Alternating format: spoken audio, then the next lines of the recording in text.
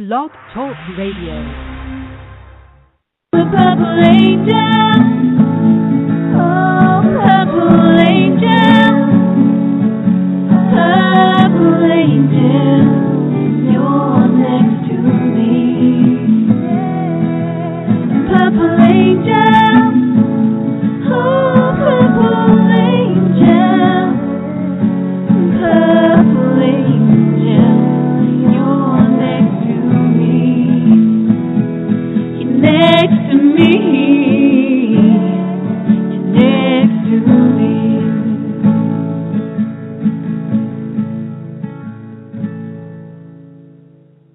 Well, hi, everyone. This is Lori LeBay, the host of Alzheimer's Speaks Radio, and I'm thrilled to have you with us today. We're going to have a brilliant show. Our first half, we're going to be talking with Chris Wynn, who is a filmmaker, and he's going to be telling us about his new project. In the second half, we're going to have Meyer with us, who's a poet and who does some really cool stuff with her company called Mind's Eye Poetry for people with dementia. So before I introduce our guests, though, I always like to let our listeners know a little bit about Alzheimer's Speaks, because not everybody is familiar with us. You might be one of those first-timers out there listening to the show, and so I want to make sure that you know who we are and what we're doing and why we're doing it. Bottom line, Alzheimer's Speaks is an advocacy-based company providing multiple platforms to shift our dementia care culture from crisis to comfort. The reason I developed the company is my own mother lived with this disease for 30 years, and I found it just incredibly frustrating to be able to maneuver and find support and people who you could actually talk to, services and products that would be helpful to live well with the disease. And so Alzheimer's Speaks is about sharing knowledge and raising everyone's voice, from those who are actually diagnosed to those family and loved ones caring for someone with the diagnosis, to business professionals, authors, writers, film directors, researchers, advocates. Everybody's voice, I believe, needs to be heard. And so that's what we try to do on all of our platforms. By joining forces and sharing knowledge, we really think that we can have an everyday conversation about life with dementia, which will remove the stigmas attached to memory loss and isolate so many people in our world today. We really feel that everyone needs to understand the true needs of this disease and together remove that fear and pull family and friends and communities back together as a whole. At our core, Alzheimer's Speaks believes that collaboratively we're going to win this battle. And we know that we're making a huge impact because we had the honor of being named the #1 influencer online for Alzheimer's. According to ShareCare, which is the largest health and wellness website in the world, and Dr. Oz, who everybody knows who Dr. Oz is. And we didn't do that alone. That was through your likes, your shares, your tweets, sharing things with your Google circles, with your LinkedIn groups, your Facebook fans. It makes a difference because we never know who's dealing with this disease because so many people keep silent about it. So the more information we can push out and it can be available to them, the easier it's going to be for them to reach out and grab the information when they need it.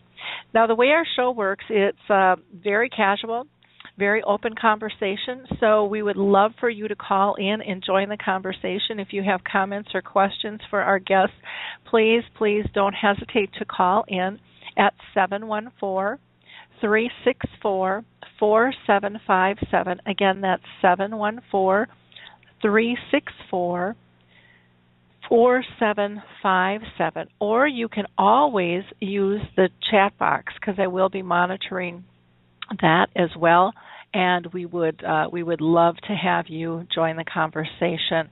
Again, none of us has all the answers. It's very important for us to work together as a team. I also want to just do some highlights for a few organizations that I think are really important for people to know about. One is Alzheimer's Disease International. They are the organization of all the Alzheimer's associations around the world. And so if you're looking for a support group or information in your area, they are a fabulous resource. Again, just Google Alzheimer's Disease International. Or HealthStar Home Health is a wonderful home health care company that has actually been certified as what they call an Alzheimer's whisperer. So they've gone through some specific training to deal with dementia, and they just have a great heart and soul, the company. I've been really impressed with them. If you're looking for a holistic approach, the Alzheimer's Research and Prevention Foundation is a great resource. There you'll find things on food and diet, exercise, meditation, but pretty powerful things. They do some free educational webinars and teleseminars and memory screenings, all kinds of stuff. So check out Alzheimer's Research and Prevention Foundation as well. And then many people are dealing with specific types of dementia. There's Alzheimer's, and we've already mentioned the Alzheimer's Association, but there's also Lewy body dementia and frontal temporal lobe dementia, which are really common types of dementia. Each of those has their own organization, national organization, and you will be able to find great resources there. The other issue that people run into is what's called aphasia, and that can be when people have a difficulty talking and using words. And the National Aphasia Association can be a great support to so many people. When it comes to actually engaging people, there are a few companies here I'll just highlight as well. The first is Alzheimer's Music Connect. They have come up with a new patent-pending technology which takes music and heightens it so that people can, pulls out this engagement in them. Not only do they connect to the music, but afterwards to people. It's pretty powerful stuff. So check out Alzheimer's Music Connect. They have a brand new holiday CD that they just released called Memories, the Songs and Spirits of Christmas, which is fabulous. We had them on the show recently, and you can hear some of the samples if you go to their website or on our past archive show as well. Puzzle with Me was created by a daughter who had a mother who had dementia and was looking for puzzles for her to be able to work on. She liked being able to do puzzles prior to dementia, but the puzzles that were out there for adults were too small and too many pieces, and so she created something much more appropriate for people dealing with dementia, and age-appropriate pictures, bigger, thicker sizes, and fewer pieces. And then Jiminy Wicket, which is so close to my heart, is a intergenerational croquet game that can be used in schools and for education, and then the students can also be matched up with people with dementia.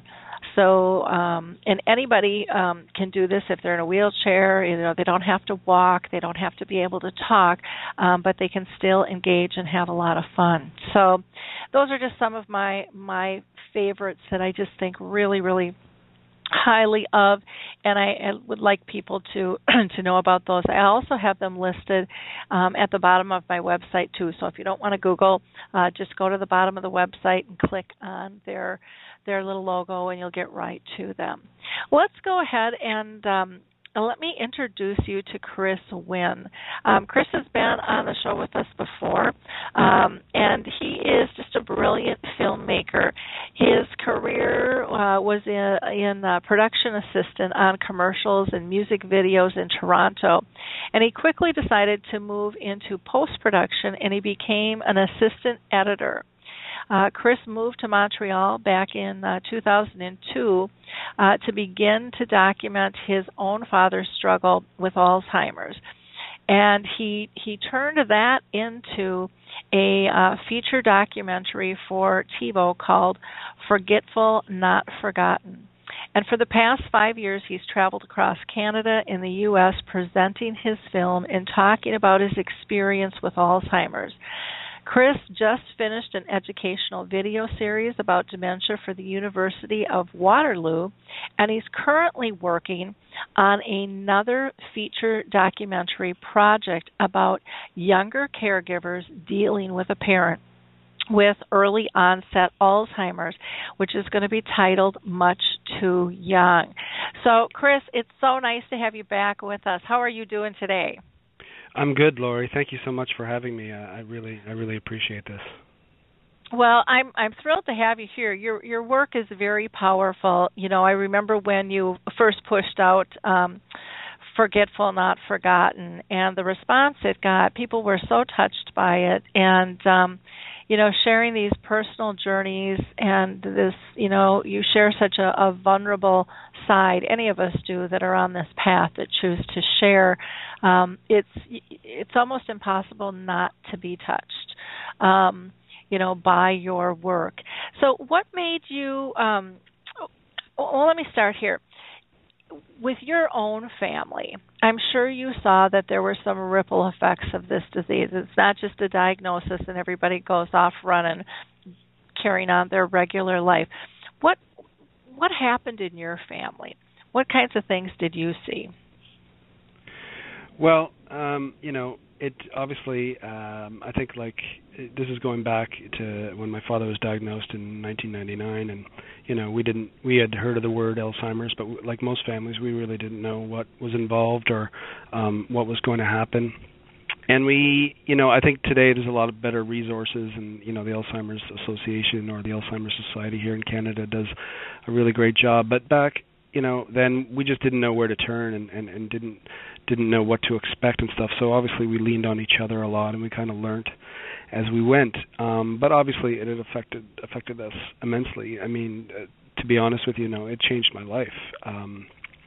First and foremost, I moved cities. Now, this was all my choice to go back and help my mother with my father, because they were living in a very small, rural cottage country, and there was really no help at all for my mother. And this is when my father was, you know, becoming in the middle stages and needed, you know, couldn't be left alone for 10 minutes. So I really took it upon myself to move back there and giving up, you know, a good job that I had and an apartment and stuff, and feeling like I was sort of putting parts of my life or my life at that point on hold to become a younger caregiver, you know, in my early 30s, and living with them for a year, and really just, you know, work-wise, I didn't work for a year. Socially, I had some friends, you know, that I went out with rarely, maybe once a month. So, you know, obviously it really, I almost felt, and even for career-wise, where I was working in Toronto, I felt the company I was with, I was really moving up and could have stayed with them, but this was really a step back. I almost had to start, you know, taking a year off and then looking for work again.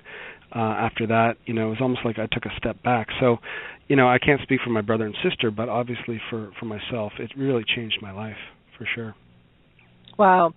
And have you seen that in other families that you talk to?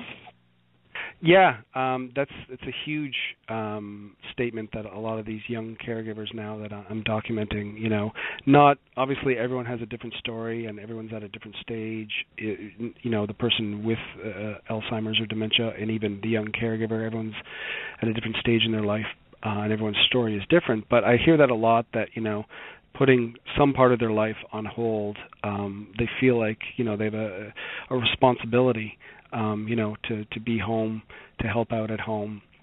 And they can't always go out with friends on Friday night or go away for the weekend, or even work-wise, you know, it's like, well, I can't, you know, work late these nights because I have to give, you know, my father a break with my mother who has early onset. So I definitely hear that a lot from the young caregivers that I'm documenting now. Yeah, I can only imagine. I mean, my mom, you know, got the disease in her mid-50s and died when she was 86, and I'm 55 now. So, you know, I guess I was a young caregiver and didn't really, I mean, we didn't even use that term back then. Yeah. We didn't know about you know, early onset.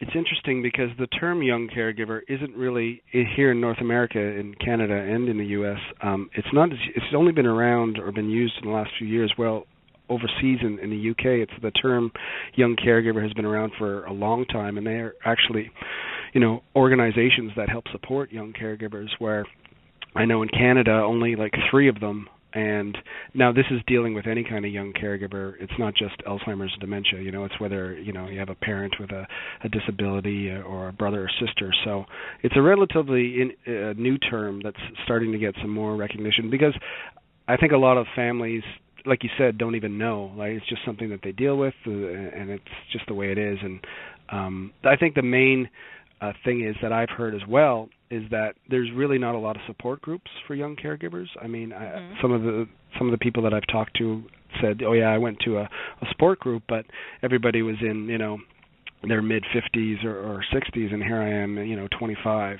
and no one can really relate to it." So, and I think a lot of these people say to me too, they just like, it'd be great to talk to someone else who's going through it. And I think that's, obviously the statement for a lot of caregivers. It's, you always feel alone, and you're the only one that's, going through this, or your family's the only one going through it. But it's the same with a younger caregiver, kids in their early 20s, mid 20s, even teenagers, saying like, I don't even know how to tell my friends, that my mother has early onset, because they just don't understand. So, I'm trying to create this project and this film, but it will be, like with my first film, it will be a project that will hopefully have mass appeal, but it will also, have new media, like, a place where these young caregivers can meet and talk online. And so I'm in talks with a few different organizations to try to do that.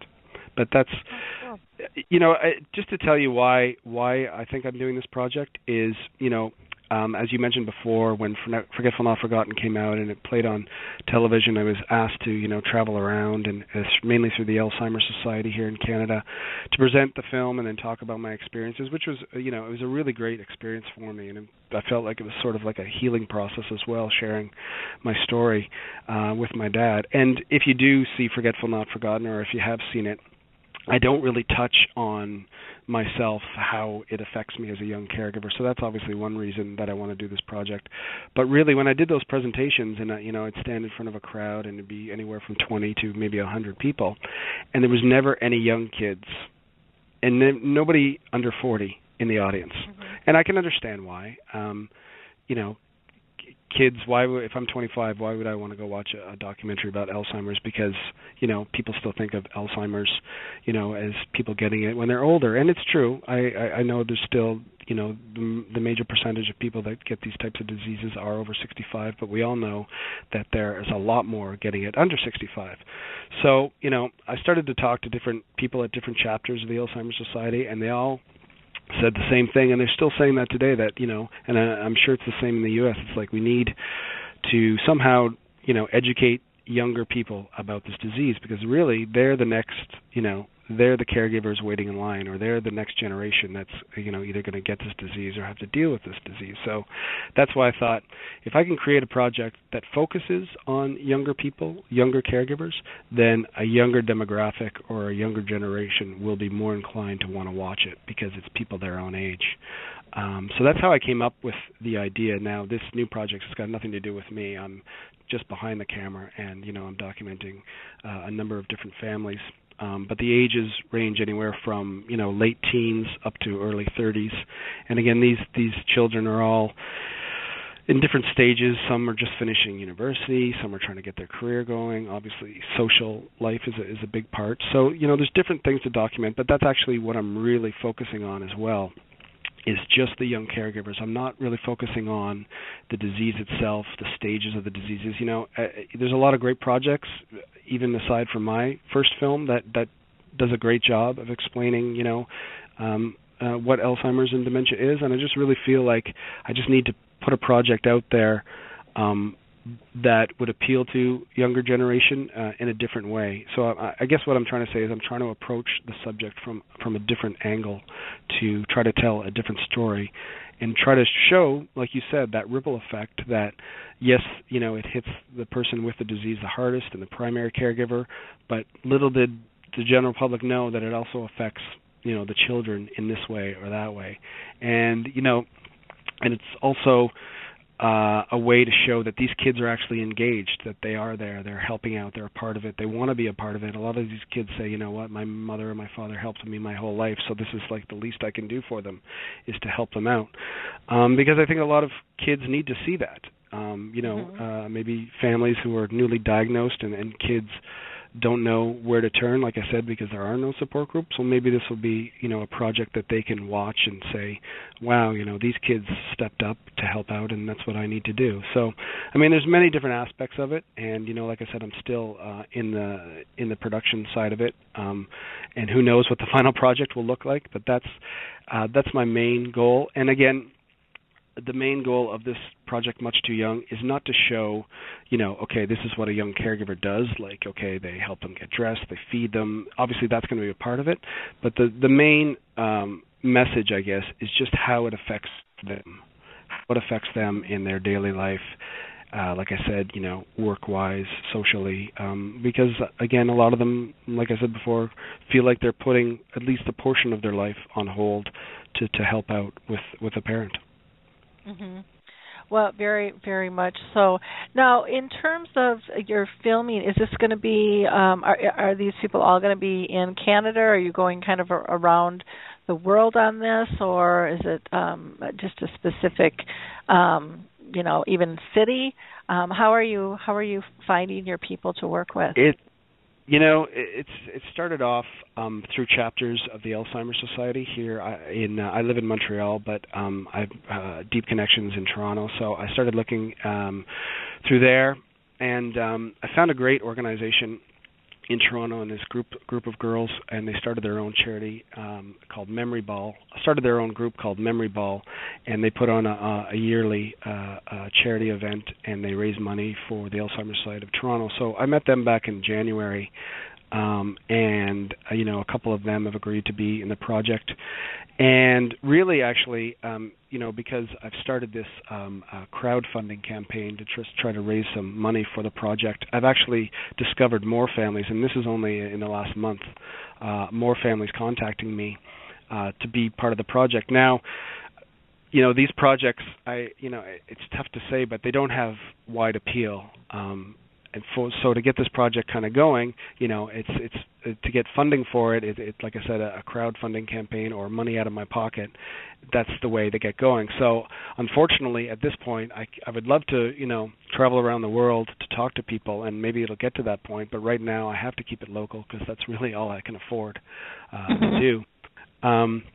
But needless to say, if I just create, so right now, in the city of Toronto, there's 2 families, and then in the surrounding area, there's another 3 or 4, and I'm still in talks with a couple more. So, for the end of project, I'm hoping, only a handful of stories, really.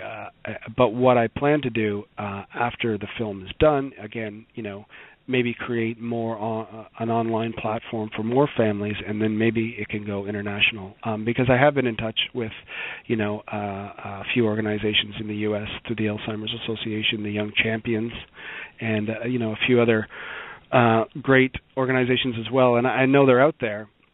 And I also needed to find, now I had found some younger caregivers where it was sort of in the past for them, where they said, I took care of my mother or father, 10 years ago. And, everyone's got a great story, but to be effective, I need to document something that's happening right now.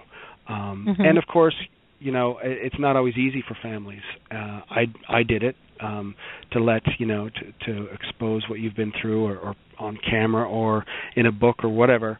So, some families have come on board, some families have dropped out, and I respect that. I'm trying to tell the truth, and I'm trying to tell some, interesting stories, but, if a family doesn't want to be a part of it, then that's their decision. But, yeah, getting back to your main question, obviously I would love this project to be as big as possible and have, families from the U.S. and families from the U.K. or wherever tell their stories. But unfortunately, at this point, it's mainly in and around the Toronto area. Mm-hmm. Okay, well that's fair enough. I mean, it's got to be economical. Everyone thinks that everybody's getting paid big money, and there's so many of us doing stuff just out of our own pocket.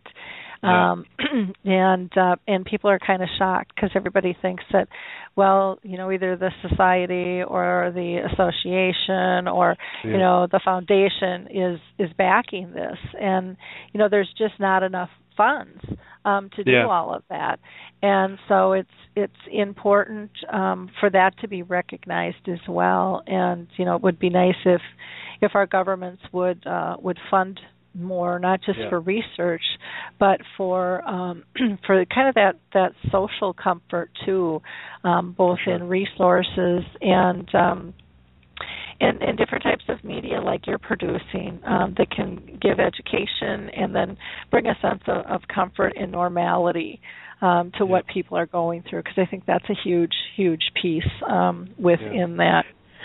Well, I'm lucky enough that the different chapters, because of my dad's film and me traveling around, that I made a lot of great connections at different chapters. Again, here in Canada, I only came down to the U.S. a few times, but I have some great contacts as well. But I'm lucky enough that a lot of the different chapters of the Alzheimer's Society in Ontario and across Canada are helping to support this new project, meaning that Twitter and Facebook and getting the word out there, and it's actually how I've found a couple of the new families. So I'm very happy to have them on board, and I'm happy to. And again, a lot of them use, and even chapters of the Alzheimer's Association in the U.S., I know that they have Forgetful Not Forgotten on file, and some people actually use it as a learning or a teaching tool, different aspects of the film. So I'm hoping that this film will have that, will be the same, and people can use it as well. So that's all I can really ask from the Alzheimer's Society right now is just to help support the project and get the word out there, because again, this campaign that I've started, yes, I am trying to raise some money, but it's more than that. It's trying to create a community, people talking that this project is out there. Again, it's how I found some new families. So it's really about also starting a conversation about this project and about young caregivers in general. Mhm. Well, good. Well, I'm glad that you're out there doing what you're doing, because I think it's a huge, huge need. It would even be nice if a college or high school would get behind something like this, because it would be so educational for even junior high and high school students. They're always looking for curriculum in this area, and this would be perfect to be able to have their voices heard, and maybe with that ignite some support groups for it too. I know when I've gone into the schools, there's a lot of them dealing with this, but it's just it's such a quiet thing, and people are so embarrassed. I had one young girl who watched our Dementia Chats, which is a webinar platform that's free to anybody, and our experts are people with dementia. And she just broke down crying because she couldn't understand why, I shouldn't say she couldn't understand. She realized why her grandpa was acting, the way that he was. And it was just an absolutely incredible thing. And she went to school the next day and talked to a girlfriend and found that her girlfriend was dealing with a grandparent as well. But they had best friends, never talked about it. Yeah. And then they went into their principal and then asked about, getting a support group started, which was just, again, an incredible thing that was just ignited by just viewing something. And I think that's what your films, will do for people, is get them talking, getting them passionate to really make a difference and find creative ways to be able to, give hope and support people. Yeah. So, and that's such an important point, because I remember doing presentations and families coming up to me or parents saying, I have children but they're just not engaged and they're not helping and stuff, and how do I get them to help? And I said that exactly. I said, try to watch another project where kids are engaged. So I'm hoping that this project can maybe do that and get a conversation going and start support groups and do all that. And I would love to. You're right. I mean, when I did presentations here in Canada, it was always through the chapters, and they would, it was great and everything. But I said, can we get into some high schools or some, universities? And I did a few, but it would have been great to get into more, and I would definitely love to do that. So that's a definite huge possibility for sure. Yeah, it's it would be something that. Because, like I said, they're always looking, for someone to speak on this, and who better to speak on it but kids that are going through it, Yep. young adults Yep. that are in the trenches with it. I mean, that would be a really great conversation starter on so many levels. That would be really, really very, very powerful. The other thing that I found was that, in talking with the kids, and I don't know if this would be helpful for you in future pitches and stuff when you're discussing things, but one of the things that I heard every time I went to the schools and was talking about this is it came out that the families a lot of times were protecting the kids from the disease, so they didn't share what was going on, which made the kids feel even more isolated. They kind of lost their position in the pecking order in the family because priorities changed. Now they're caring for somebody and they don't really even know all the details of it. And all in the name of love and protection. And it really isn't doing either. It's making the kids feel more isolated, more alone. And so many times they said we want to help, but they won't let us. They don't trust that we can or that we'll understand, but we don't really even know what's going on. We just know our family's a mess right now, and they know that they're part of that mess, and they want to be there to support. So we have to allow them in too. So it's and I can see how that happens very, very, very easily, with families. I'm sure it happened in my own family without even knowing we were doing it, because you just you don't dial in because you just don't have time, to dial in and look at how everything's affecting everything. Can you talk a little bit more about young caregivers of dealing with caring for somebody with early onset dementia, and give us some more examples of how they're affected? I know you said they might not be able to go out on a Friday night and things, but are there some other things that you can share with us as well? Yeah, for a couple of these young caregivers, I mean, a lot of them are out of university now, and when you're first out of university, you're obviously looking for more than just a job. You're looking for a career. You're not just looking for work at the local restaurant or the shop in the mall. You want to work in your field. But I find that some of these young caregivers can't do that right away, and they do end up moving home, like a lot of kids do after university, moving home. But to them, moving home is not like, when you're out of university, you move home, you say, okay, I'm only here for a couple months, and then I'll get, my own apartment. A lot of these kids are like, I'm home, and I'm here for years. I'm here for the next 2-3 years because I feel that I need to be. And I can't go and, maybe in the next 6 months or a year, I'll really start looking for a career job. But right now, I am going to go work at that restaurant just to make some money on the side, but be flexible enough that I can be home, to help with my mom and dad. So that's something that I've definitely heard a lot. So that flexibility, it's tough for, a 20-year-old or, in your mid-20s because, you are trying to get your career going and going away on weekends and stuff like that. So that's definitely something that I've heard a lot about. Definitely the sharing thing as well, because they just don't have other friends that are going through it, that a lot of the times they don't they keep it to themselves and stuff like that, and people don't come over to their house or whatever, or they'll just go over to other friends' houses. So there's many aspects of it. They really feel a lot of them have siblings, like I had a brother and sister, and they really feel like that bond becomes stronger with their brother and sister. almost maybe compensating for the loss of the parental figure. So that's definitely something that I hear as well, which is a good thing. And growing up faster, for sure. These children, when I talk to them, they seem a lot more mature than maybe someone in their late teens or whatever. And it's just, I think it's because of this responsibility that they've taken on.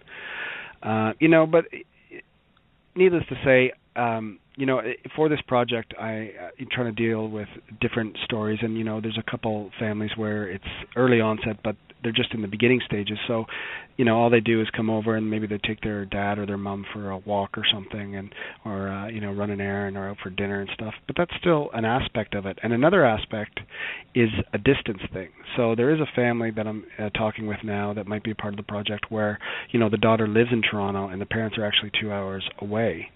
And she goes home, every once in a while to help out. But that's something that I know, we struggled with in our family. Luckily, I was there to help out, but both my brother and sister didn't live, close by. So that's it's just another aspect of it that these young caregivers have to go through when they realize I can't be home every weekend. Or even in the evening, I can't just drive over and give the primary caregiver a break. It's tough on them. It's very stressful, on them to sit there and only do it through a phone call or something and try to rectify a situation through a phone call, which is tough to do. So, those are just some of the details. I'm kind of learning as I'm going as well. Obviously, I don't know everyone's story and what everyone's going through. I'm trying to, right now I'm really just documenting the young caregiver with the parent. Not to say that, I'm secluding the primary caregiver or anyone else, but I'm just trying to focus in right now on their connection, I guess, and again, a lot of these stories are daughters and mothers.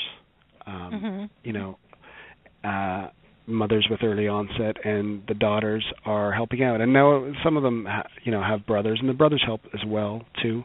But I don't know. There's definitely a certain bond between a real bond between mother and daughter.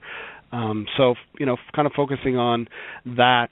How do they connect now, or how do they connect when the person changes? So again, there's all different aspects that I'm dealing with, and like I said, I don't really know how it's going to turn out. This is kind of how these projects evolve, and they just evolve, and I kind of learn with it. But really, I'm just documenting like a fly in the wall. I just kind of document what's happening. So, the kids, they go through lots of stuff. And it's obviously because the disease is changing so much, and I'm sure we can all, have had experiences. And my experience with my father felt like at the middle to later stages, I felt like he was changing every month, doing different things and stuff like that. So again, these kids have to adapt to that change and learn to deal with it on their own levels. And I think that's an important part of it as well. So there's many different aspects that these kids deal with on a daily basis, and again, it's just how. And I'm not, and another point actually is, like I'd mentioned before, that the group in Toronto called Memory Ball, which a couple of girls, I find that these kids are proactive, that they're not just sitting back and saying, okay, I'm going to help with the mother and father and this and this. They're actually getting out, and they're trying to raise money, and they're trying to get, education and awareness out there. They're starting their own organizations and groups. And I think that's a really interesting thing to show as well. That, and I did it. I've become pretty much an advocate. And I felt, who knows exactly why? I mean, maybe it was, again, sort of a grieving process for me or something. But yeah, a lot of these kids are taking a more proactive approach to their journey with their parent by getting it out there and helping by, like I said, getting word out there. So, anyways, like I said, there's many different aspects of what these kids go through. It's funny because as I'm talking, I'm kind of pushing the show out on social media because that's typically what I do. And Sure. I am actually shocked at how many more groups there are on Facebook for early onset now for the adult children and for the kids. I mean, there's just a lot. I cannot believe how many different groups there are that weren't here even a year ago. And so it's that's a good thing. That more people are being educated and also finding support within this disease. So that's a really, really good thing. But I'm just kind of shocked at. I guess it's because more people. I don't know the numbers. I because of what I've been through and stuff. I kind of stay away from statistics now and stuff like that. But I'm guessing that a lot more younger people. There's a lot more people being diagnosed with early onset, and it's I don't know because that's all my father had was early onset. So I don't know. The other type if you get diagnosed after 65. But I just know that. There seems to be a lot more people coming forward to saying, let's talk more about early onset. So that's probably why there's more groups being started. So that's definitely a good thing. Yeah, for sure. If people want to, obviously they can contact me either way. But if people do want to see more about this project, I know you have it. You have it on your website, right? Linked to your website. Yep.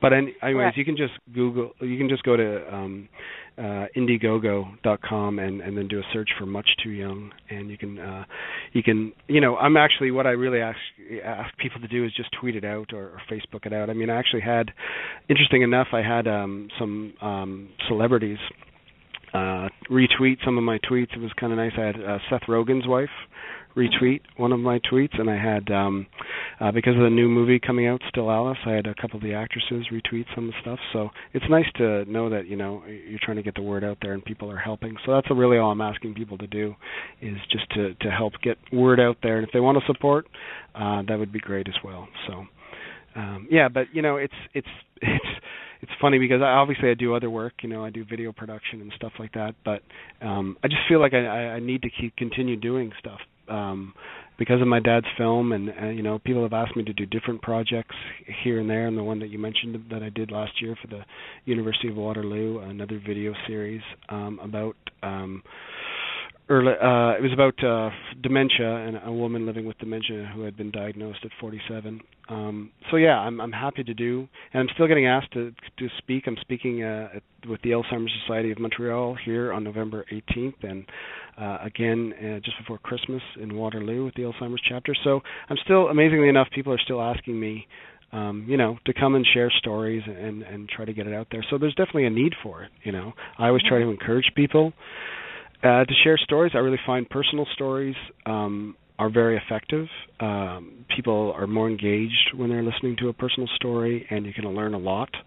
Like you said, people on the front lines, you can learn a lot from them. So I always encourage people to share stories in any way they can, because, again, that whole stigma, right? We're trying to get past that stigma of what Alzheimer's is. And, I have to say that, it's who knows why it's like that, but I actually did a talk last year where I was blaming the mainstream media for how it portrays Alzheimer's and dementia, and so we need to get past that stigma, and the best way to do that is for people to share their story and get the truth out there. So that's all I'm really trying to do. But it's all I'm really trying to do. But I really feel that there's a need for it, and like I said, I'm trying to do projects now that deal with Alzheimer's and dementia, but try to come at it from possibly a different angle, try to tell different stories, because if we tell the same story over and over and over, it gets very repetitive, and they might be great stories, and we do need to tell them, but we need to tell different stories as well. So I'm hoping that this one, Much Too Young, about younger caregivers, will be a different story and see the disease in a different way. So those are my hopes. Well, and I just hope you have great success with this. A friend of mine, I should say acquaintance, I'll finally get to meet her in December. She has a company called Fire Films. She's over in Australia, Corinne, and she's been doing some different, films, and they actually won an award, a huge award over there. And so people are really starting to pay attention. And I think have you seen the Glenn Campbell film? I have not seen it. I know that you had just sent out a message too, but I definitely want to see that. I think that's going to be a game changer. I really think the Glenn Campbell film is going to be a game changer for people understanding what this disease is like. Sure. It is done in such a brilliant way where you see him just light up when he's doing his music and playing the guitar and singing, and he's still able to read what do you call it? I'm going brain dead. The like little what do you call it? Stuff, or? Yeah, they've got the machine going. What? Right. And he can still read all the words and stuff, and the doctors are just amazed because there's so much he can't do.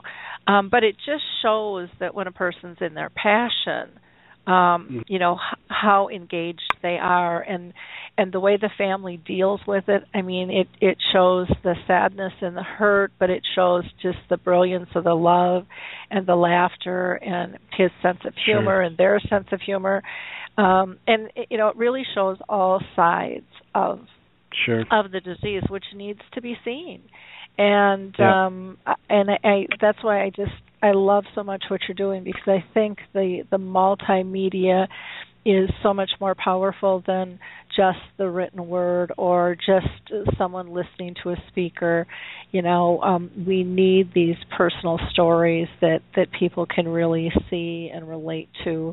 The theater that I was in was just packed, which was really nice, because I had seen earlier the Alive Inside one with with the one with the iPods, I was so sad because there was barely anybody in the theater, and that's just a brilliant film too.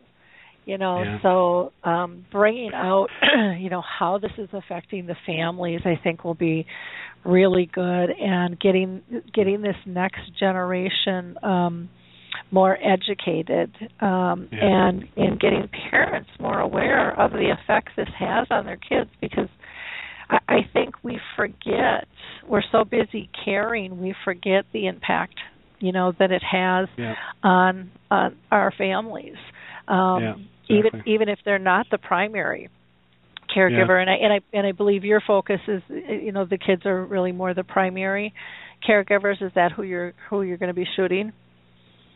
Not. A lot of them consider them. I mean, in no family are they the actual primary caregiver. They all have another parent that's the primary caregiver. They do feel, like I felt, like a secondary caregiver and stuff like that.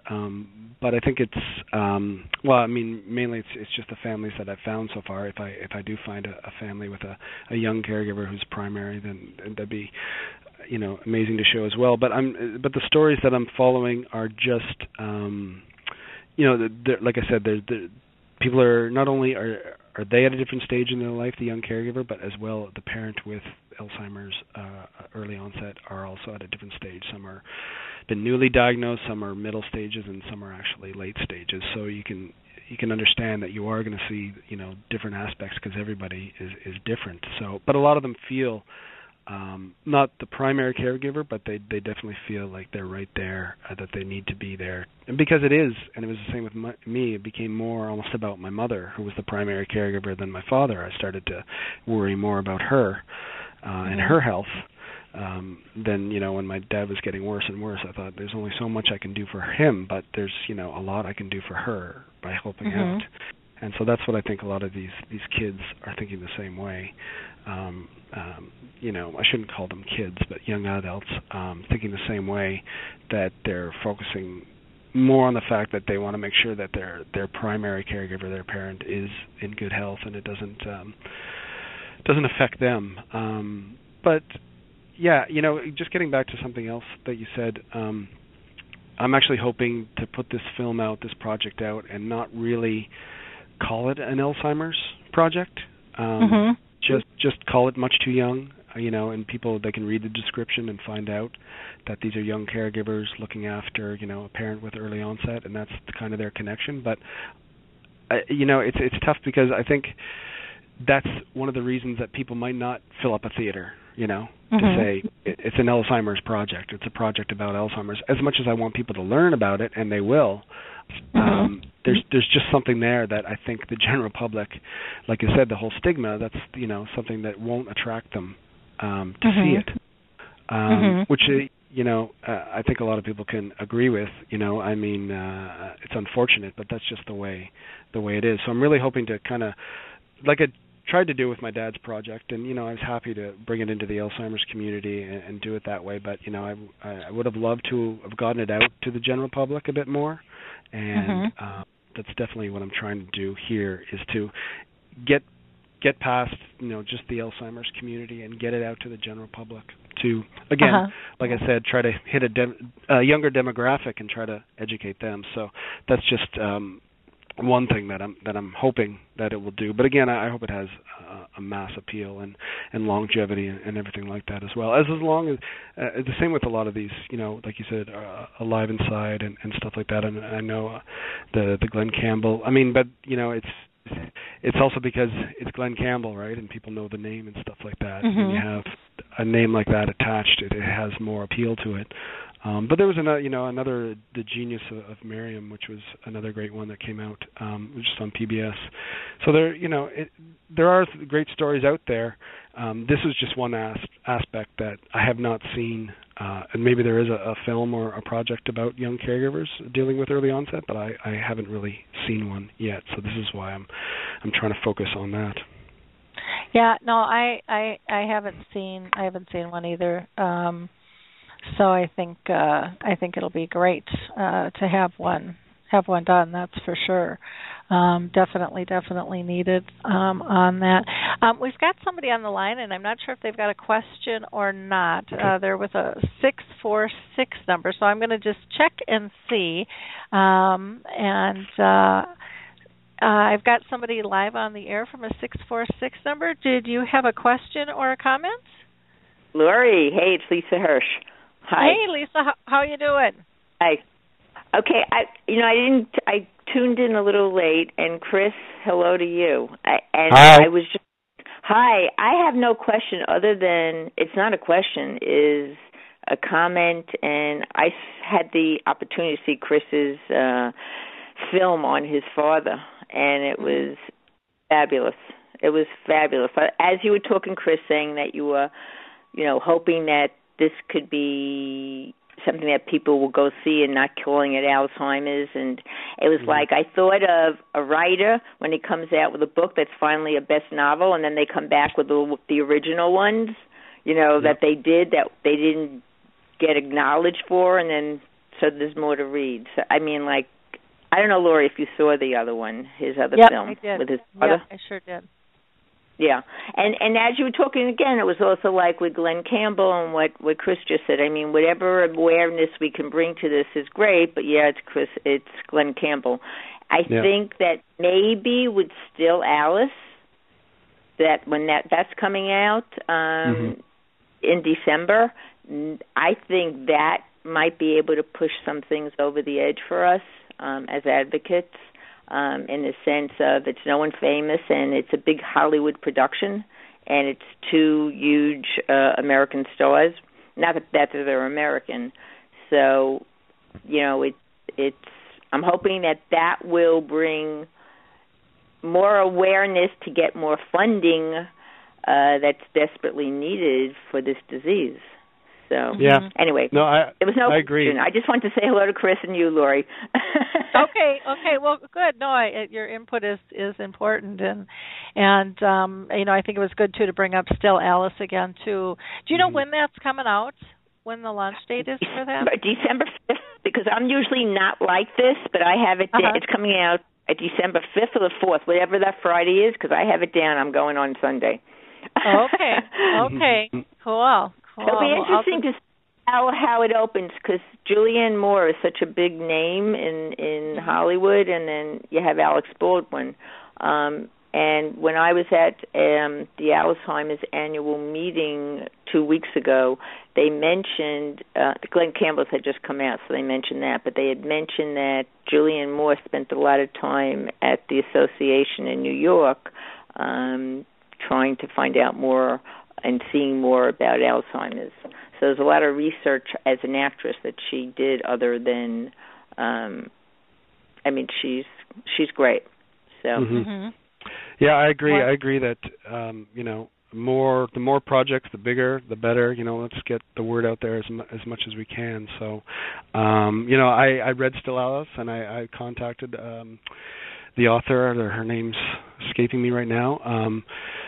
So I hope it's huge, and I hope they've done a great job, and I hope there's more like it. The interesting thing is there's never been a TV show with a main person with any form of Alzheimer's. There's been, I think in Grey's Anatomy they had someone. There's been a lot of smaller parts here and there, but there's never really been a huge TV show. So maybe that's something that needs to be in the works. Yeah, that would be wonderful to be able to see something like that come about. That's for sure. Mm-hmm. It's kind of crazy with how many people are affected by this, that it's as large as it is to us who are affected. It's also not that it's. I don't know that anyone would watch a TV show, Chris. I mean, unless you had someone affected by this. It's still in its own parameters of a disease. I mean, there's more talk, there's more recognition. I know in New York when we do the walk here, it's the same day as the breast cancer walk. The TV stations don't do anything on it. It's all about cancer, breast cancer. Yeah. Yeah. Not that isn't a horrible, terrible thing, but it gets me upset. Yeah. No, you're right. And who knows how we have to get past that. But I don't know. When I say a TV show, obviously there's got to be, more to it than just the fact that they have Alzheimer's or dementia. But, I just mean a main character or someone, some type of main character could have a form of it to instead of just having a parent or a grandparent, which is, I think they've had in the past. So, I don't know exactly what that TV show would look like. Actually, the show 24 Hours, I don't know if you ever watched it, but they came back with it for 1 year, and the actor who played the President of the United States had Alzheimer's. Oh, okay. And he kept talking about it. I was surprised. I was surprised to hear that and see it, because it wasn't like a quick little role, and how he was taking medication, and he knew that he had to resign from office because he knew that what was going on with him. I was really surprised and pleasantly surprised to see that so happening a little by little. Yeah. I am sorry, Laurie. I actually have to go. I have to do a shoot in 5 minutes. So. Not a problem. Thank you so much for having me. I appreciate it. Again, people can go to Indiegogo.com and just search Much Too Young to learn more about this project. But thank you so much for having me. Well, thank you. It's always a pleasure having you, Chris. Good luck with your shoot. Thank you. Take care. Yeah. Bye-bye. Oh, heck. Well, that was very fun to have Chris on the show and hear what all he is up to. I'm going to go ahead and do our mid-program highlights here, and then I will introduce our second guest. So for those of you that didn't listen to our last show, we actually had Lisa Hirsch, who just called in. She talked about long-distance caregiving.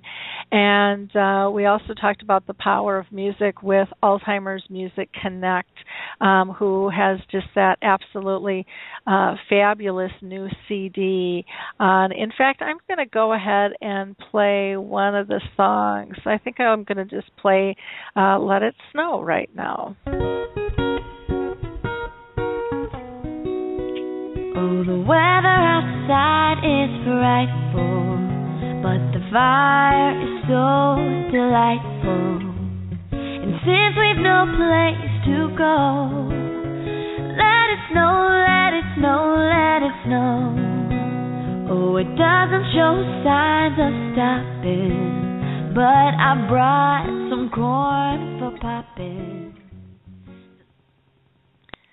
So with that, that was just one of the songs on the new Christmas CD that they have called Memories, put out by Alzheimer's Music Connect, and you can just go to their website to find information on that. They also have a kind of a gathering or a collection of some other music, and then they've got a bunch of individual CDs as well, but just beautiful, beautiful music. And I know it seems a little early. It's not snowing here yet in Minnesota, but I just saw on Facebook somebody posted 50 days till Christmas, which just kind of shocked me on that one. That just seems way too early for me, and I didn't do the math to double check, but I know it's around the corner there.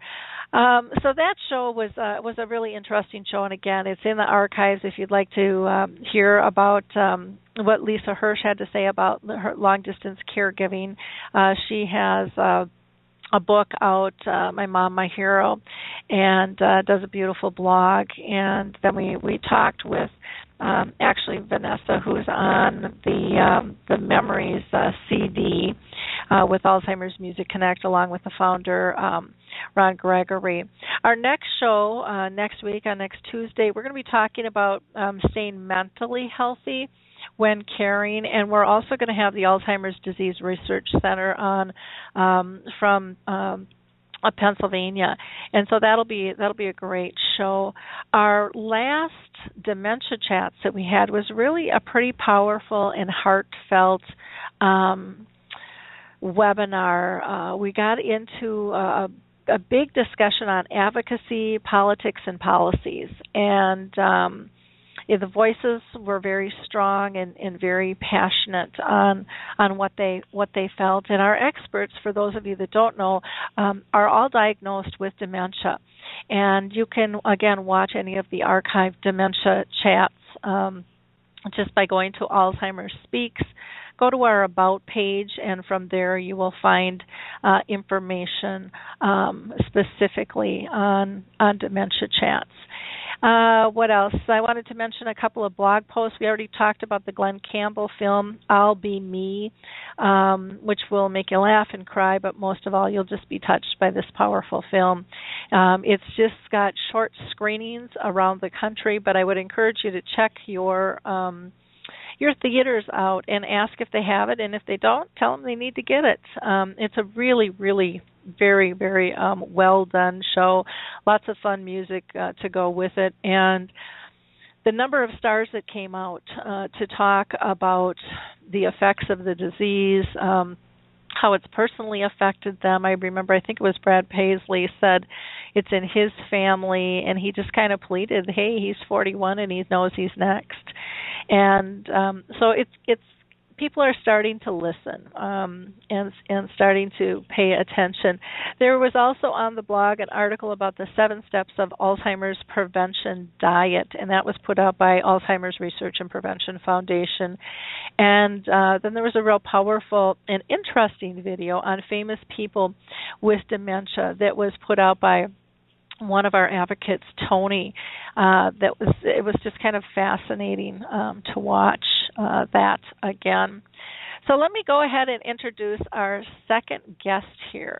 For the second half of the show, we are going to be talking with Molly Middleton Meyer, and she is the founder of the Dallas-based company called Mind's Eye Poetry.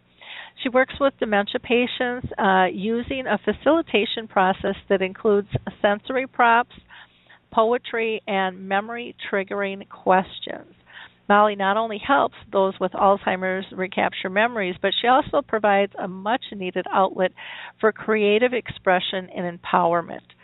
She is an active member of the Alzheimer's Association of the Greater Dallas area, where she serves on the board of directors. And Mind's Eye Poetry has been featured on nationally syndicated radio and print, like the Huffington Post. And her work is soon going to be featured on a national broadcast television segment. So welcome, Molly. How are you today? I'm doing well, Lori. How are you? I'm doing great, having a wonderful day today. So I don't know if you can first maybe share with people just your own personal journey. Have you had someone in your own family or friend who's been touched, by this disease that caused you to kind of get into this at all, or? Yes, Lori, very much so. I lost both of my parents to Alzheimer's back to back. My dad was diagnosed first. He lived with the disease for about 3 years and passed away in 2011.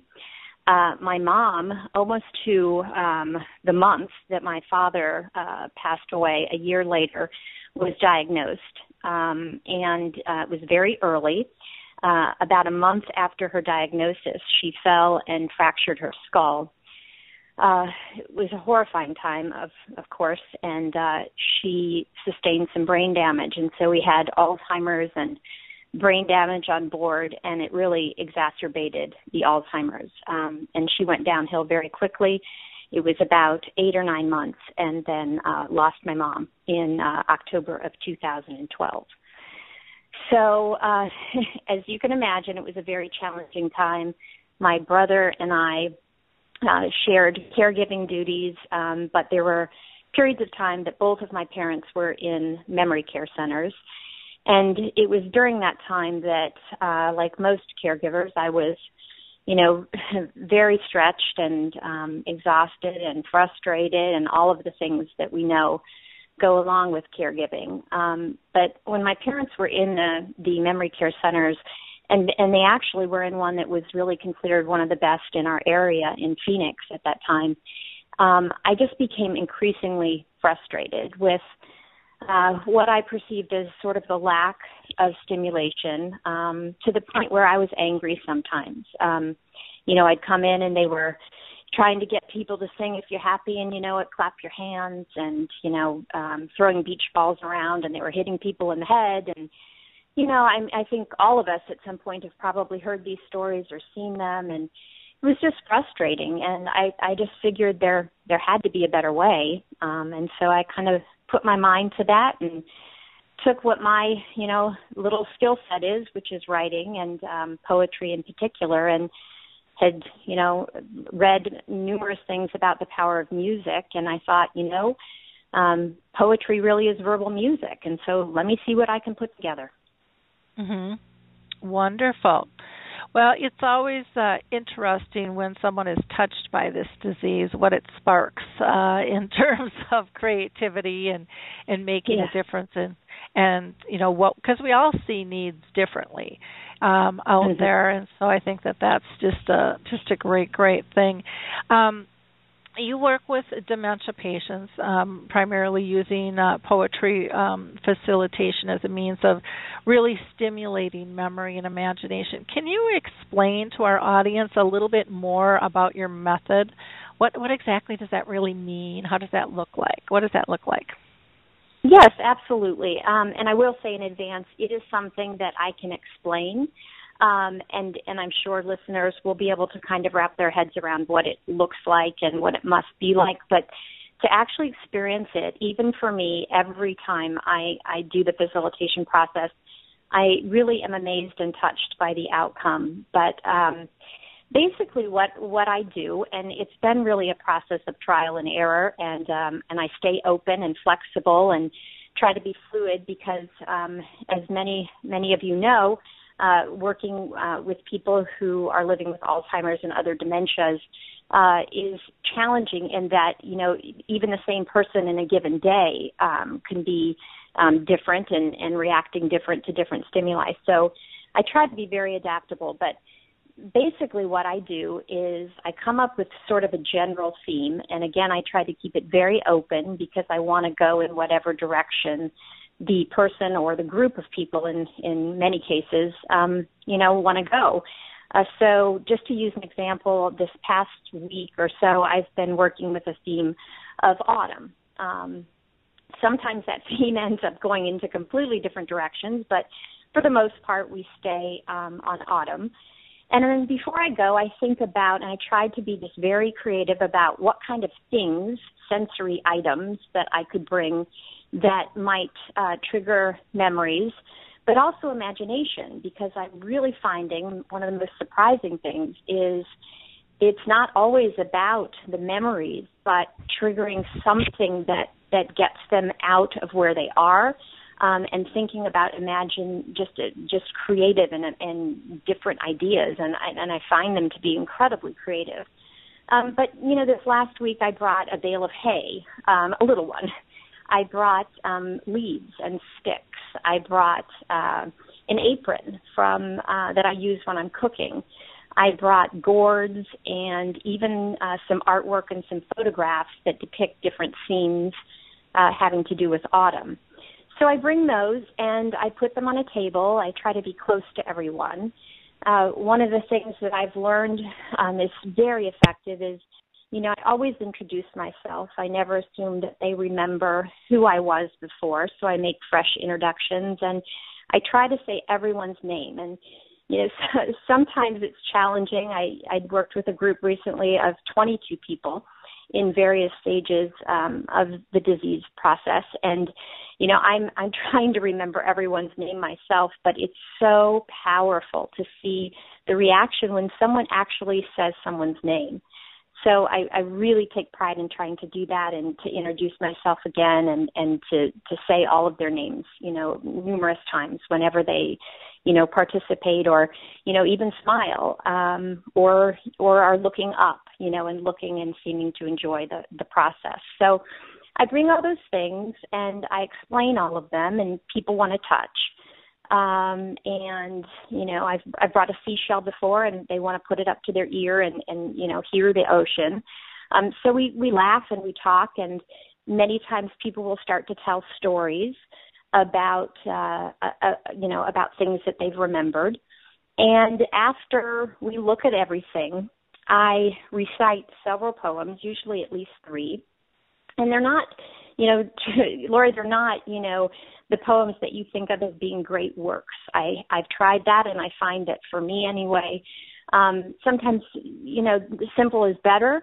The folks I work with tend to like poems with rhyme, and that's really not, what's in vogue right now, at least with modern day poetry. So I try to keep very open. I find poems all over the place, and I have wonderful Facebook friends who have family members who write poetry themselves, and they send things to me. So I do that, and I get reaction, which is it's remarkable. Sometimes if it's a well-known poem, I'll have folks finish lines for me. Oftentimes it's just a reaction that is, oh, that's beautiful, or sort of a quizzical look, and we'll talk about how, I didn't really get that either. That's kind of the deal with poetry. So after that, then I've really thought hard and long in advance about what kind of very open-ended questions could I ask that would allow, many different people from backgrounds to relate to it, or to, expand upon the idea. So it might be something very general, something like when you think of autumn, what's the first thing that comes to mind? That's a great way to start any facilitation, because I find that right away, it's an icebreaker, and I always say there's no wrong answer. And so depending on the level of functioning, or if people are, very verbal or not verbal at all, I'll get full paragraphs back, that it's about the leaves and raking the leaves and they're all falling. Or I'll get, just one word, red. And then I'll have to dig a little bit. Well, what is red? So while that's happening, I'm writing down everything. I'm listening, writing. And I guess because I have a weird little skill set, not good at a lot of things, but I can do this. I listen to everything, write it down. I'm making arrows, and I can kind of hear the sounds and what words might go together and what lines might work one before the other or after. And I very quickly put it into a poem. And we do this kind of maybe 3-4 times in an hour, but the magical part, Lori, is when I read their poem back to them. I'm sorry, I get emotional because it is magical. People sit up straighter. They open their eyes wide and smile. They might say, that's my word, or I wrote that line, or I didn't know I could do this. And the empowerment that I see on the faces of people who are so accustomed to not knowing the answer and who are told what they're forgetting or what are reminded about what they're forgetting, it's just a remarkable process, and I just love every bit of it. Wow, I can see where that would be extremely, extremely rewarding to be able to do that. Now, was there something that kind of ignited you to start this whole process? As a whole, was there like one thing that just got you saying, I have to do something different here with this? Yeah, it probably not one thing, but a combination of seeing things that, I didn't like, but, truthfully, and I feel like I made so many mistakes with my own parents. And, let me qualify that because I'm human and I only knew what I knew. And when you're dealing with a loved one, it's very complicated, and it's much more complicated than what I'm doing now. I say that, I have the best job in the world, and it's just a joy to know the people that I work with now. I know them as who they are now. So I'm not quite as aware of what's being lost. And as a loved one, that's obviously what's, so hard to deal with this disease. I've been doing it long enough that I'm seeing, the progression of the disease in many of the people that I work with, and it is heartbreaking. And I focus on, what I perceive as the light in a lot of darkness. And so I try to keep my mind on that. But I was frustrated with what I saw, and after my parents passed, some of this is selfish. I needed to heal, and I needed to forgive myself. And so I started really being able to think about it afterwards about, why did I argue with my mom when she insisted upon things like it was night when it was day? Why did I need to be right? And so it was part of the healing process for me to really evaluate the things that I had done and what I could have done better, not beating myself up, just moving forward. And I thought, I can take my skill set with poetry and my passion, which is, this disease, and bringing some positivity into what we all know can be very negative and make you very angry and resentful and bitter. And I chose not to go that route. So it was a combination. It was a combination of not liking what I saw, knowing there could be better practices, wanting to be a change maker, and also wanting to heal myself and give something back. And the interactions that I have now, I know that, I feel that my parents are with me. I feel that, that they would know that I did the best that I could, and that all of us are doing the best that we can, and we're human. But it's wonderful to be making changes and to see such incredible results. Mm-hmm. Well, that's very, very cool. Can you tell, our audience how many people you typically work with? Is this a one-on-one or a group type setting, or does it vary depending on where you're at? It varies depending on where I'm at, and as word gets around, I'm given new and different opportunities, which I love. For the most part, I work with groups of people in memory care centers. Depending on the level of functioning in the disease, smaller groups, 3, 4, 5. I've done one-on-one in memory care centers, but as I mentioned earlier, I have a group of folks who, they're the best advertising crew ever. Most are sort of in the early, I don't like kind of talking about the stages because everyone is so different, but I guess if you had to kind of get an idea, they're in, early, mid, more toward mid stages of the disease, and they just, they love it so much. And I go to this particular place every week that, there's a lot of people that remember and, will say, oh, I brought one more, because, it's a place where, for the most part, most are still able to navigate themselves. So some groups as many as 20, I think I did one maybe 25, it becomes much more challenging. But I'm also doing some in-home now. So it really just varies. Okay. Well, that's neat. When you, how long does a session typically last, Molly?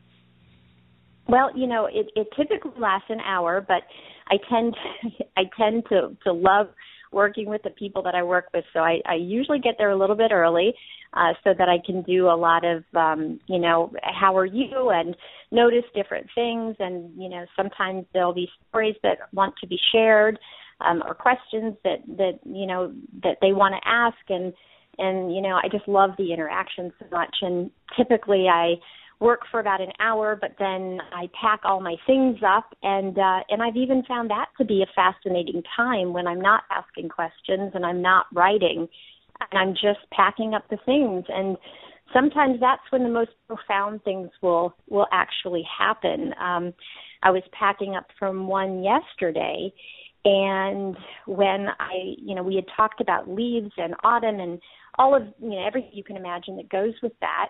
And I was putting the leaves away, and one gentleman who really had not been very interactive at all, I didn't know if he was even verbal, who had his head down, he was sitting in a wheelchair and had his head down most of the time, sat up and started whistling.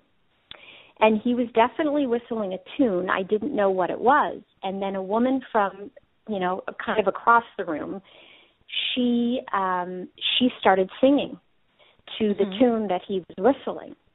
And I said, what is it? What is it? What is the song? And she said, it's Autumn Leaves.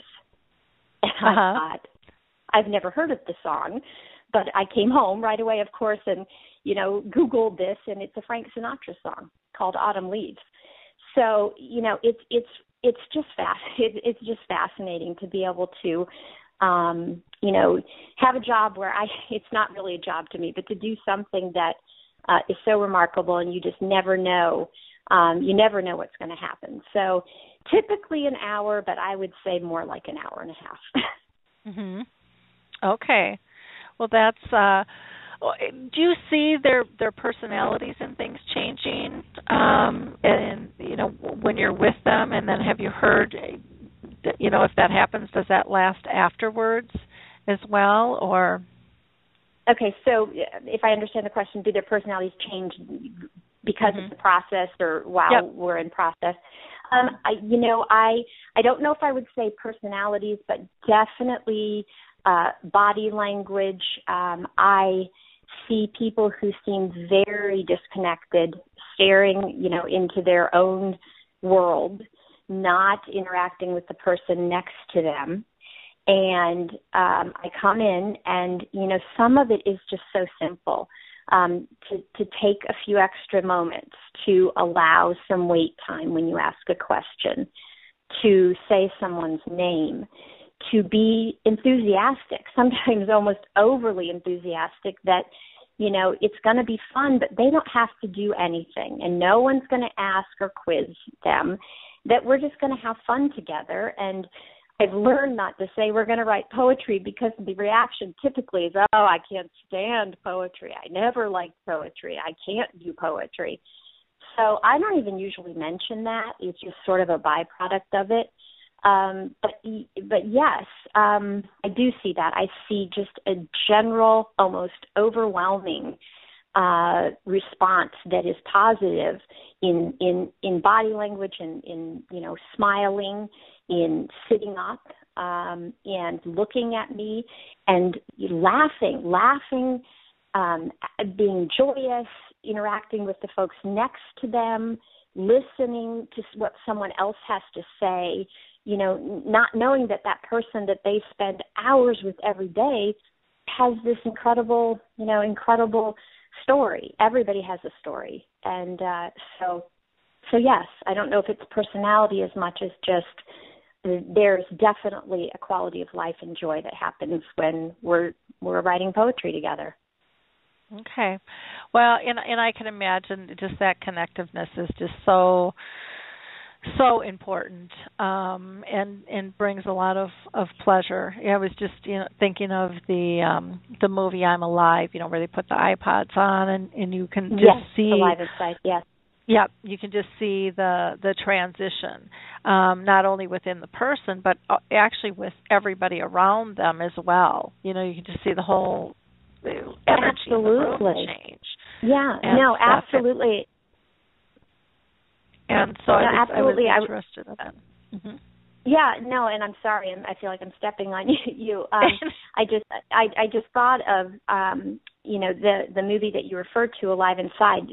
So many of the changes, almost miraculous. It almost seems like changes that you see in people who are exposed to music. I saw it and I thought about that, and I feel like poetry is much the same. But I tried something out recently, and it was incredible. I actually brought different selections of music that wasn't, formulated by any means based on a person's, past likes or experience, but just beautiful, different selections of very different kinds of music. And so I also brought in musical props, for lack of a better term, and even something I brought in a scarf and, asked, if the scarf were moving, what would jazz look like? What would rock and roll look like? What would classical music look like? So we had already kind of gotten our heads around music, and I played one selection for about 3 minutes and faded it and said, what did you see when you listened to this music? And some of the responses were just astounding. I see a waterfall. I see 2 people dancing. She's wearing a blue evening gown. I see, someone on stage playing a guitar under a light. So those were some of the most poetic, answers, and I was, able to very easily formulate those into poems. So it's almost like another level of the music and being able to identify with the music, but not just the triggering of memories. What I'm finding is the triggering of imagination, and that's fascinating to me. That I think we're really overlooking the fact that while yes, people are losing some kind of brain function, and we know that that's going to progress. We all know where this disease leads. There's a huge stage in between for most people where, the capacity to be very creative exists. I should say that I've done facilitations with completely able-minded people, caregivers and other folks in kind of seminar settings, and never are the poems as creative as they are when I work with people who have dementia. Oh, isn't that interesting? Mm-hmm.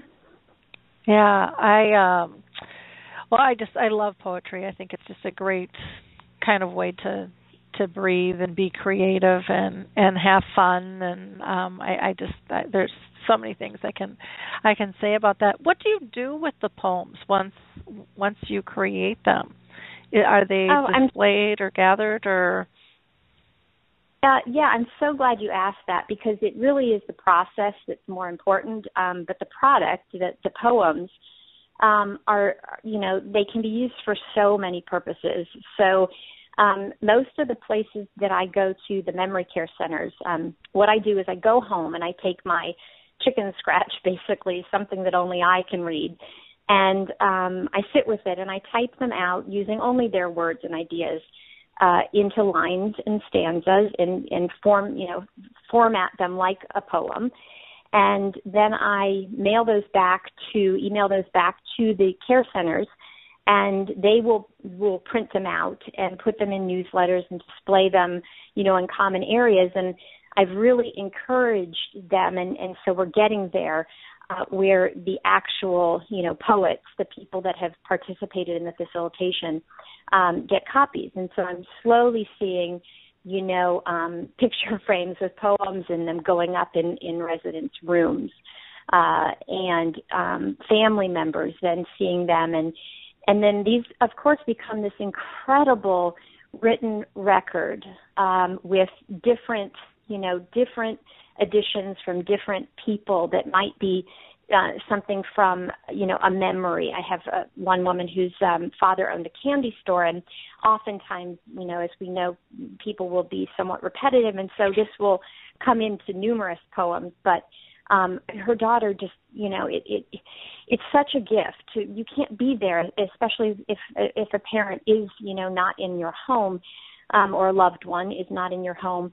You can't be there 24 hours a day. So to know that, a loved one has participated in something creative and that there's now a written record of it is really invaluable. I mean, it can become a family heirloom. I'm working with one family where I'm just working one-on-one with the mom, and they're going to, gather all the poems together and give them out as holiday gifts and, for her birthday and that kind of thing. Yeah, so there's so many uses for them, but I think about with my own parents, here I have this ability to do this and have kind of come up with my own method of doing it, and I never once tried it, never once thought of it to do it with my own parents. And, I'd give anything to have, one poem that my parents had participated in.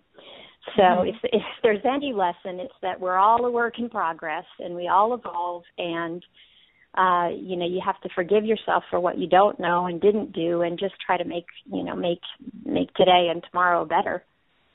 Yeah, good advice. Very good advice on that. Sometimes it's harder to do than not. What would you say are some of the challenges in working with people who have dementia?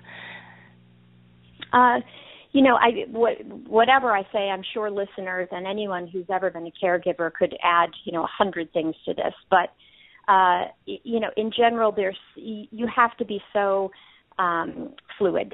The moment you really have to be able to be adaptable, because you never know what someone's disposition is going to be. And even within an hour, it can change. I can have, folks who are happy and joyful, and it might be that they're uncomfortable, or the temperature's not right, or maybe the facilitation is led into an area that triggers something. That tends to never happen, but it has happened a couple of times, and I usually can, move away from whatever that subject is. But so I have to be, that's a challenge. I have to really be adaptable, very sensitive to how people are reacting. I guess, one of the biggest challenges is not the people that I work with, but the people that work with them. And of course, this isn't to, condemn anyone, or memory care centers in particular, or, even folks who are just overwhelmed and tired, so tired of trying to find ways to engage a loved one maybe at home. But attitudes, and I know you know this, Lori, it's just the attitudes that, and I get it, because I was there, but, a diagnosis of Alzheimer's doesn't mean the person is gone. It doesn't mean that they're, every day leaving you. I just feel like, there's so much negativity and there's so much anger. And so it's sort of the biggest challenge is getting the ideas of those folks around people with dementia to open their minds to the fact that their loved one can experience joy, can have a quality of life, can participate in something creative, that they have the ability to do something now that they might not have had the ability to do before for a variety of reasons. Maybe the filter is gone a little bit, so you'll participate more and say something without fear of being, of it not being the right answer. But I think more than that, I think that it's that there's something that opens up. There's just this general creativity, at least at a certain stage, where but if you don't expect it and you're not looking for it and you're not doing things to let that happen and you're not helping that, you're just looking at what's being lost, how tragic the disease is, how hard it is for me, all of those things, which I get because I did it too. we fail, I think, to see that there can be, like I said, there can be some light in this disease that is a lot about darkness, but there's nothing we can do about it right now other than to try to find that light and try to make those try to make those engagements and try to, I believe anyway, empower and bring dignity into the lives of people who, many times don't have a lot of that. Yep. That whole dignity piece, that whole attitude piece is something that just needs to be shifted so badly. No matter where we are, if it's in a community or if it's within a family, people really understanding the true needs of this disease and the power behind the person and that ability to connect.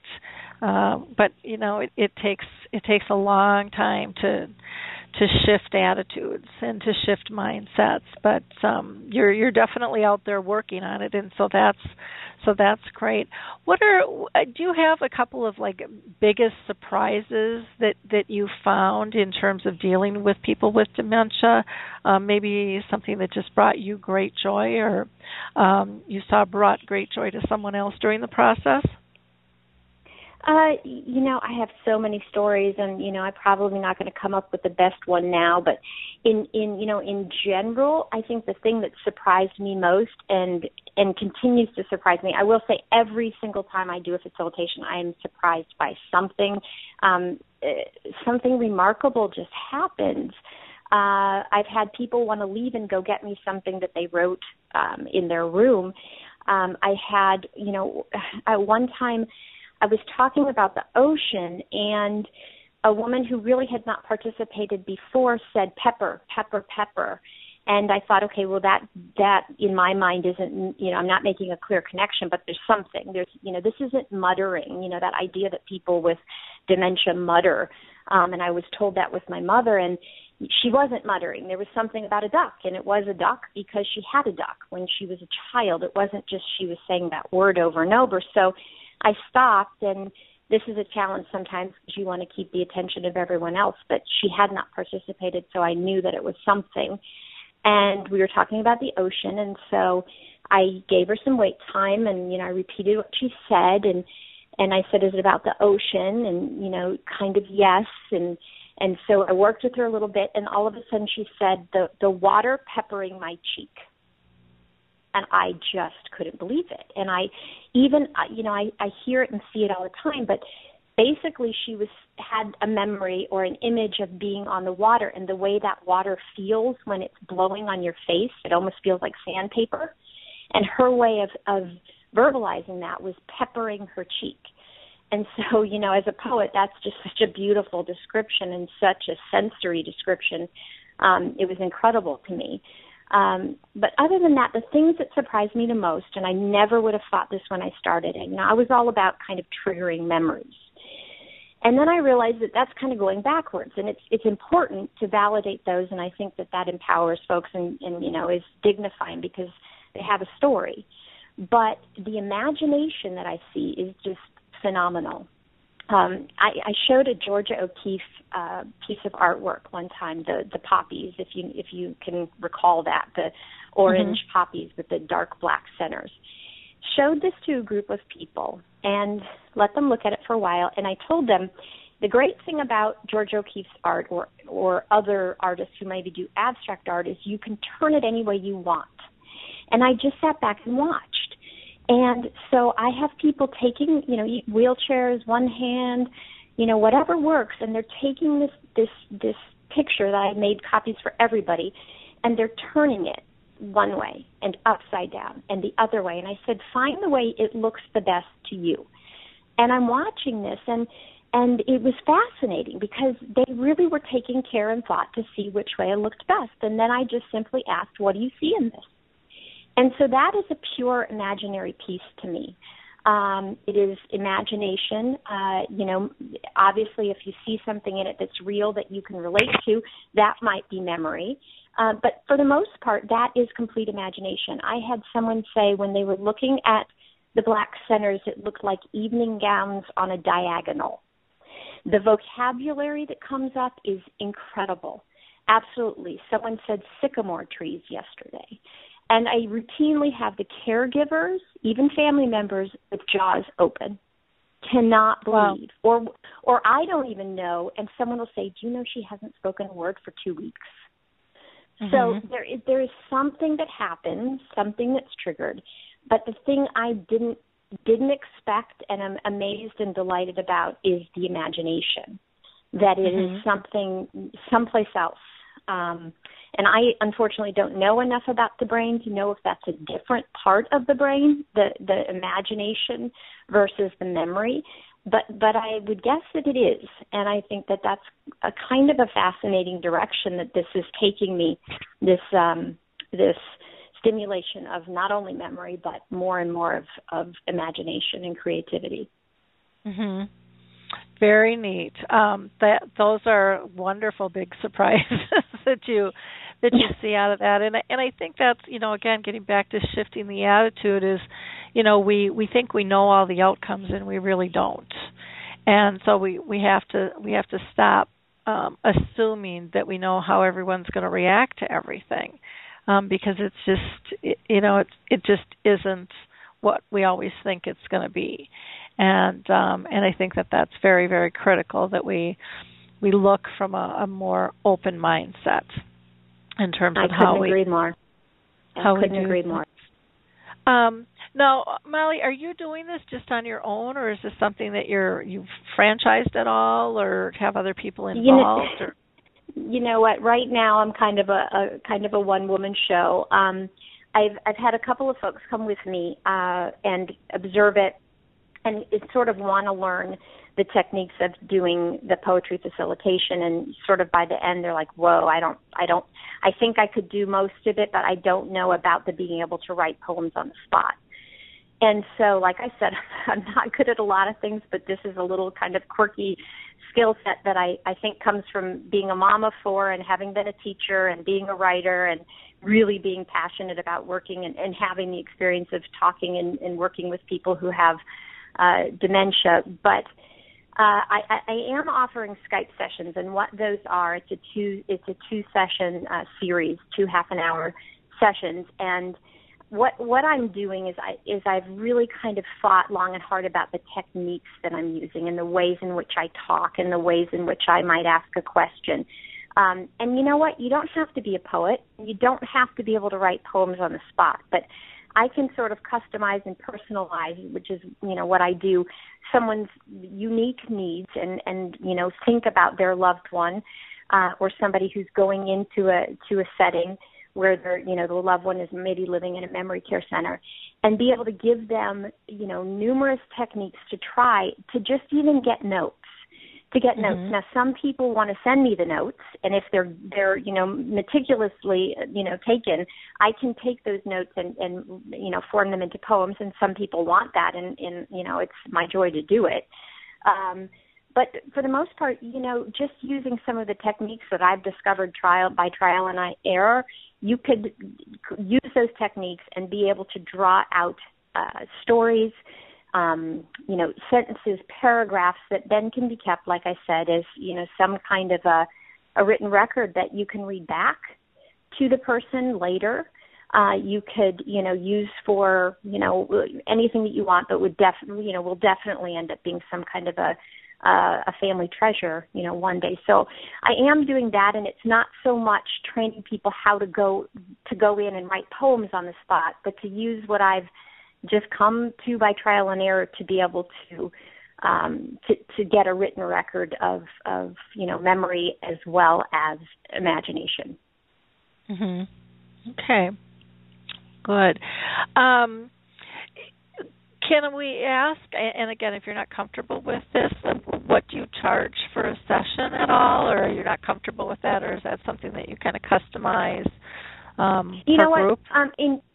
In general, for example, in memory care centers, it varies. I definitely, I'm fortunate in that I've done it and word has, spread, and, I've done some outside of Texas, and so It really, really depends on how many people and, how, difficult maybe the facilitation might be in group in terms of, various, folks with different stages of the disease, which makes it a little bit more challenging. I can tell you with the Skype series, I'm charging $150 for the 2 sessions, which I do. One session give, it's a personalized session where I hear what the personalized need is and then develop a plan for that person, for them to go and actually use the techniques and then report back to me maybe a week or 2 or whatever fits with their schedule later, to then troubleshoot whatever those things are and then come up with some creative ideas for how to use those things. So, that is a set thing, a set fee. The others, it really depends. If it's in-home private, how much I have to travel, how many people and that sort of thing. Okay. Well, I think that's very reasonable. And I think it's a wonderful, wonderful opportunity. I do want to invite, if we've got anyone on the line that wants to use the chat box or anyone who wants to call in and ask a question maybe I haven't thought of regarding Molly Myers with her Mind's Eye Poetry. We'd love to hear from you. Maybe you have also had some experiences with poetry and would like to share those with us as well. We would be more than honored to have you join the conversation. It's always interesting to hear other people's experiences and things. Absolutely. Molly, one thing I was going to ask, when you do poetry, do you capture pictures at all? Because I would imagine that there's just a lot of joyful moments. And do you have anything, captured either in photos or videos of your sessions? Yes, I do. I would encourage people to visit my website because I have a wonderful photographer that actually came with me. Sometimes there's privacy issues, and I completely understand that. But my website is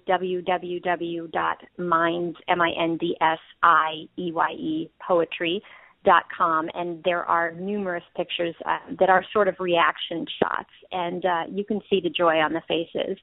And as you mentioned when we were leading into my segment, there is going to be an upcoming TV segment, which is, I'm a little nervous and interested to see it myself because I really get in the zone when I'm doing it, and I barely remember the fact that they were filming. But that's going to be on Growing Bolder Media. And I don't know exactly when it's coming out, probably within the next month or so. But I have talked to the photographer. I work in so many more places now, and doing the one-on-one that it might be a little bit easier for the privacy issues to work with families who I know most of whom would be overjoyed to share, what has happened with their loved one, because, they see what's going on and would love other people to be inspired and moved by it. So we've talked about doing the whole nother photo shoot, which would be fun. And it's obviously not about me as much as it is about showing people that this doesn't all have to be gloom and doom. Mhm. Yep. Well, wonderful. Well, I don't see anything. Let's see. Wait, we do have something in the chat box here. Elva has said, my mother's maiden name was Beth Meyer. Maybe I'm related to Molly. Mother died of Alzheimer's in 2006. Does Molly use an audio recorder in case she isn't able to take notes and talk and tend to participants at the same time? Excellent question. Do you use an audio recorder? No, I don't, and that's an excellent question, and I am pretty good at being able to hear, but I like this idea because I think it would be wonderful to capture the voices, to be able to, to be able to show the enthusiasm. Something would be lost in not being able to see it, which is why I'm kind of excited to see the TV story. But I think that I just got an idea about recording, not so much to help me with the listening part, but to be able to later, listen and to actually show other people that, because you be able to hear. I'm fairly confident you would be able to really get a sense of the change and be able to hear the excitement, the enthusiasm, those moments when it's just all of a sudden this pop of memory, and you can hear it in the voice. You can hear that something just was triggered, and then, or imagination, and then, then whatever comes out is kind of a surprise to them as well. Okay. So I love that idea. Thank you very much. I think that's a phenomenal idea. Yeah, I think so too. Good one, Elva. Any other questions or comments that people have? We again would love to hear from you. Otherwise, the best way for people to reach out to you, Molly, is to go to mindseyepoetry.com. Is that correct? Yes, or could email me directly and I do have a business email, but I think I'd rather just have it to my personal, which is great. And I get tons of emails, and I do my best, so be patient. Molly Middleton, Middleton, Meyer, Meyer, no S, @gmail.com. Molly Middleton Meyer @gmail.com. Okay, and then you also have a Facebook page too, correct? Yes, I'm glad that you mentioned that. It has been such a joy. I have connected with people all over the world who are just phenomenally supportive and, gives me motivation every day that I'm on the right path. I've had people share some just incredible stories. And again, I love to be able to highlight all of them. I cannot do that, but the ones that are just incredibly moving and that I think, sort of fit my mission, which is to rewrite dementia. That's sort of my idea, that I really want to be a change maker and open this up so that people see that there are techniques we can use and there's ways to meet people who have the disease on their terms. So my Facebook page is an excellent way to sort of see what's going on. I post poems that have been written, stories, share, insights that I have, but I also, interact with people who have things to share with me. So I'd love to see you on the Facebook page. It's just Mind's Eye Poetry. Okay, great. And I'm on the page right now. It's very easy to find. So there's lots of different ways to be able to connect with you. And, if somebody wants to have a session with a family member, via Skype, or if you want to do something in person. And where are you located out of, Molly? I am in Dallas, but okay. I have started to travel a little bit. I'm looking forward to having a little bit bigger budget, hopefully one day, and would love to, travel as much as possible because I really want to be able to bring this to as many people as I can. But I am based out of the Dallas area. I do travel quite a bit, It's been incredible. One thing that I did think of when you were mentioning the family members is I've started doing some family resident or family, with the person who has dementia. So a facilitation that incorporates the family member also participating with the person who has dementia. And I've even done this in memory care centers where there's, 15 family members and 15 people with dementia. And it is incredible to see how empowering it is and to see the loved one sort of look at their family member with this expression like, see, I'm not forgetting everything. I do know something.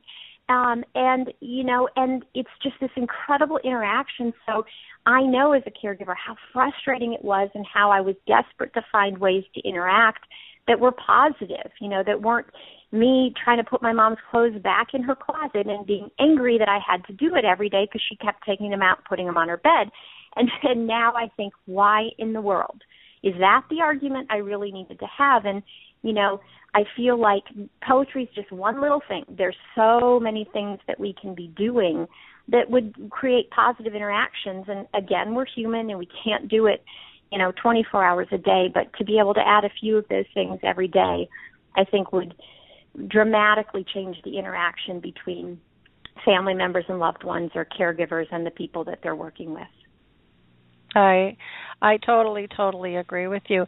Molly, is there anything else that you want to add before we end our conversation here?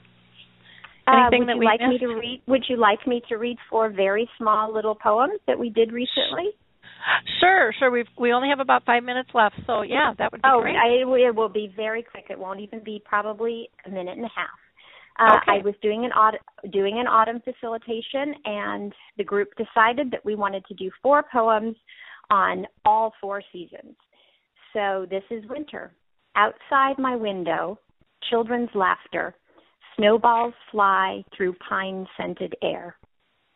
And this is spring. Tulips and roses bloom in a springtime garden, nature's symphony. And this is summer.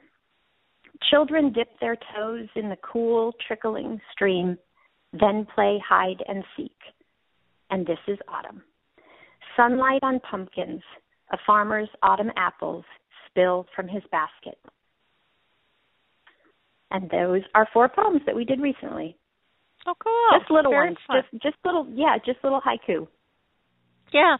Well, they don't have to be big and long and complicated and stuff. Some end up being big and long and complicated, but because we were trying to do 4 seasons and just 4 little snippets of imagery, we worked on 3 short lines for each season, and I think they came out beautifully. Very neat. Very fun. Well, I appreciate you so much being with us today on the show. And again, people can go to visit Molly at her website, which is mindseyepoetry.com, and that's minds with an S. And you can also find her Mind's Eye Poetry Facebook page if you'd like to reach out to her there as well. I wish you the best luck in the future. I think it's just a fabulous program, and I hope to see it expand and people get what you bring to the table, to see that engagement and the importance of that personal connection, I think is just so powerful. So thank you for your work that you do, Molly. Oh, my goodness. Yeah. Thank you so much. Thank you for the work that you do and for helping to continue the message that there is some light and there's things that we can do to make changes. So I appreciate you very much, Lori. Okay. You have a wonderful week, and thanks again for sharing your time with us today, Molly. Of course, my pleasure. Thank you. Again, I just want to remind people, if you're looking for an Alzheimer's Association anywhere in the world, go ahead and check out the Alzheimer's Disease International organization. They are the association of all the Alzheimer's associations around the world. The Purple Angel Project, if you want to get behind that, which started over in the UK, is gone globally. It's the new symbol for dementia, and it's just having a far-reaching impact. You can find more about that if you go to the About page on alzheimersspeaks.com.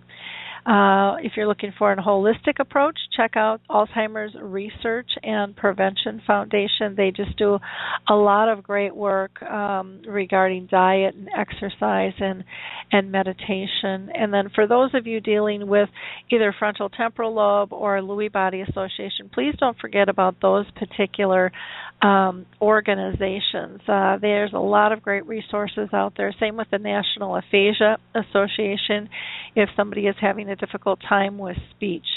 Last, I'm going to just mention again Alzheimer's Music Connect. I'm not a big Christmas person usually this early, but this album is really, really good. So I'm going to just play Silent Night from their CD, Memories, the Songs in Spirit of Christmas, as we close out here.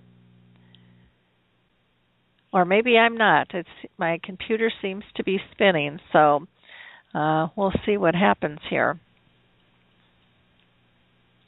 I guess if it's playing, it's not playing in my ears. So I'm going to go ahead and just end our episode here. And again, wish you all a great week. Feel free to go to alzheimersspeaks.com. Check out all the resources that we have. And, you can catch all of our archived shows for both the radio and the Dementia Chats webinars on our site. So have a blessed week, and we will talk next week. Thanks. Bye.